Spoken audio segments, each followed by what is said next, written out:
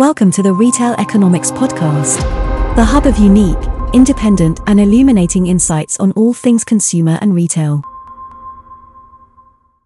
Welcome to the Retail Roundup, your weekly briefing from Retail Economics.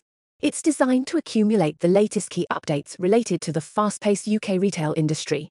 My co-host and I will cover the latest top-line updates from the past week. Starting off with the food and grocery sector, Marks & Spencer embarked on a value push, reducing prices by 11% on average across 200 lines, including meat, fish, fruit, veg, dairy, and cupboard essentials. And Asda accelerated its convenience store expansion, opening the first 11 sites that were formerly Co-op stores acquired as part of their £438 million deal of 132 petrol station forecourts. In terms of partnerships, Greggs launched its first cafe in a Sainsbury's supermarket in Sheffield, following on from 2 petrol forecourt stores earlier in the year. Waitrose is reportedly exploring a partnership with Amazon in a deal that would result in the supermarket's groceries sold on the platform following the end of its tie-up with Ocado 3 years ago.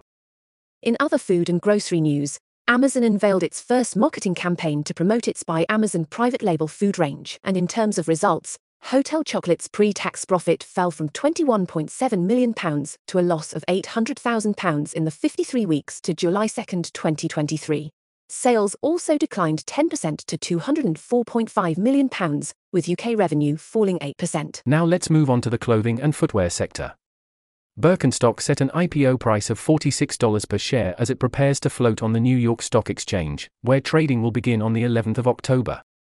Next is closing in on a takeover of Fatface, in a deal worth more than £100 million, and Canadian outdoor apparel and accessories retailer Arc'teryx is opening a new 8,000 square foot flagship store in Covent Garden, a significant upsize from its current store. In terms of results, Jigsaw posted EBITDA of £3.6 million for 2022-23, up from £2.8 million in the previous year. River Island's turnover rose 12% to £825.8 million in 2022, below pre-pandemic levels, while operating profits plunged 90% to £7.4 million as the brand battled to clear excess stock and rising inflation.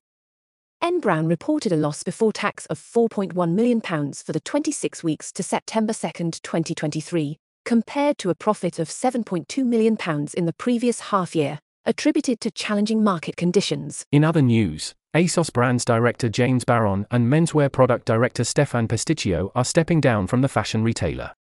JD Sports shareholders unanimously approved a proposal to buy out the 49.98% minority shareholders in ISRG in a €500.1 million deal funded by the group's existing available cash resources.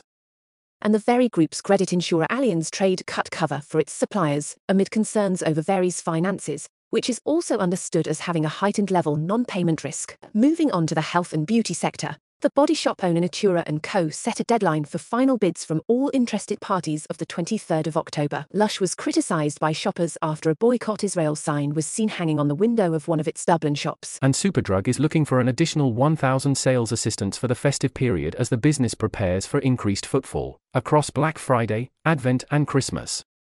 In electricals news, Currys is weighing up offers for its Greek and Cypriot business Scott Sivalos after receiving interest from several potential buyers that have since submitted non-binding offers. Moving on to homewares, Next will open a Made.com concession in Sheffield's Meadow Hall shopping centre in December as part of its expansion plans for the online furniture business, and Danish retail chain Sostrene Green is set to open its first central London store later this year, signing a lease for the former Planet Organic store on Tottenham Court Walk. Now let's turn to department stores, marketplaces and specialists.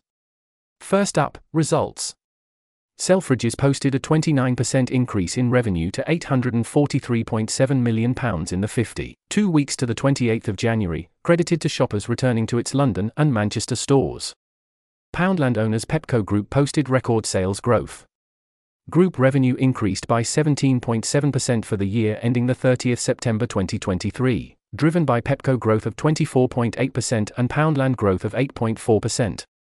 Frasers Group submitted a planning application for a global headquarters campus in Warwickshire. Over 1,000 Amazon warehouse workers will strike on Black Friday, as the GMB union warns of the biggest day of strike action in the company's history as members fight for better pay and working conditions. House of Fraser could vanish from the high street as part of the mass rebrand of the business announced by boss Michael Murray, in order to move away from the traditional department store model in favor of a premium concept with the group's own suite of brands. That's all for this week's news update. You've been listening to the Retail Roundup, your weekly briefing from Retail Economics. Let us know what you thought by posting a review or rating on your podcast platform. If you enjoyed this show, remember to follow us and tune in again next Monday for the latest updates.